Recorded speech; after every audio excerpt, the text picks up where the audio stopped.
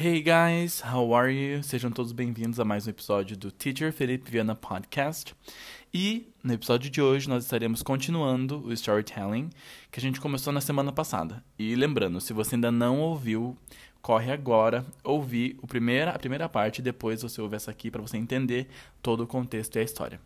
Lembrando também que toda semana eu vou jogar as enquetes no nosso grupo Telegram para continuarmos essa história, tá? Se você ainda não faz parte do grupo, basta me seguir no Instagram, no @teacherfelipeviana e acessa o link do grupo que fica na minha bio, ok?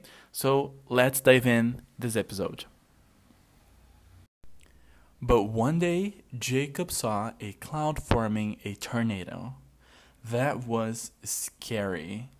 So he ran inside his house and he started closing all the windows and doors. He tried calling his parents because they were at work, but no one answered. So he closed everything up, picked Marcel up, and went to the basement.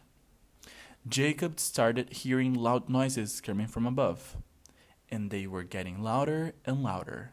Then... E por hoje é só, pessoal. Vou deixar vocês curiosos aí para a próxima semana. Mas antes de eu me despedir, quero que vocês me respondam umas questions. What did he close? Where did Jacob go? Where were the noises coming from?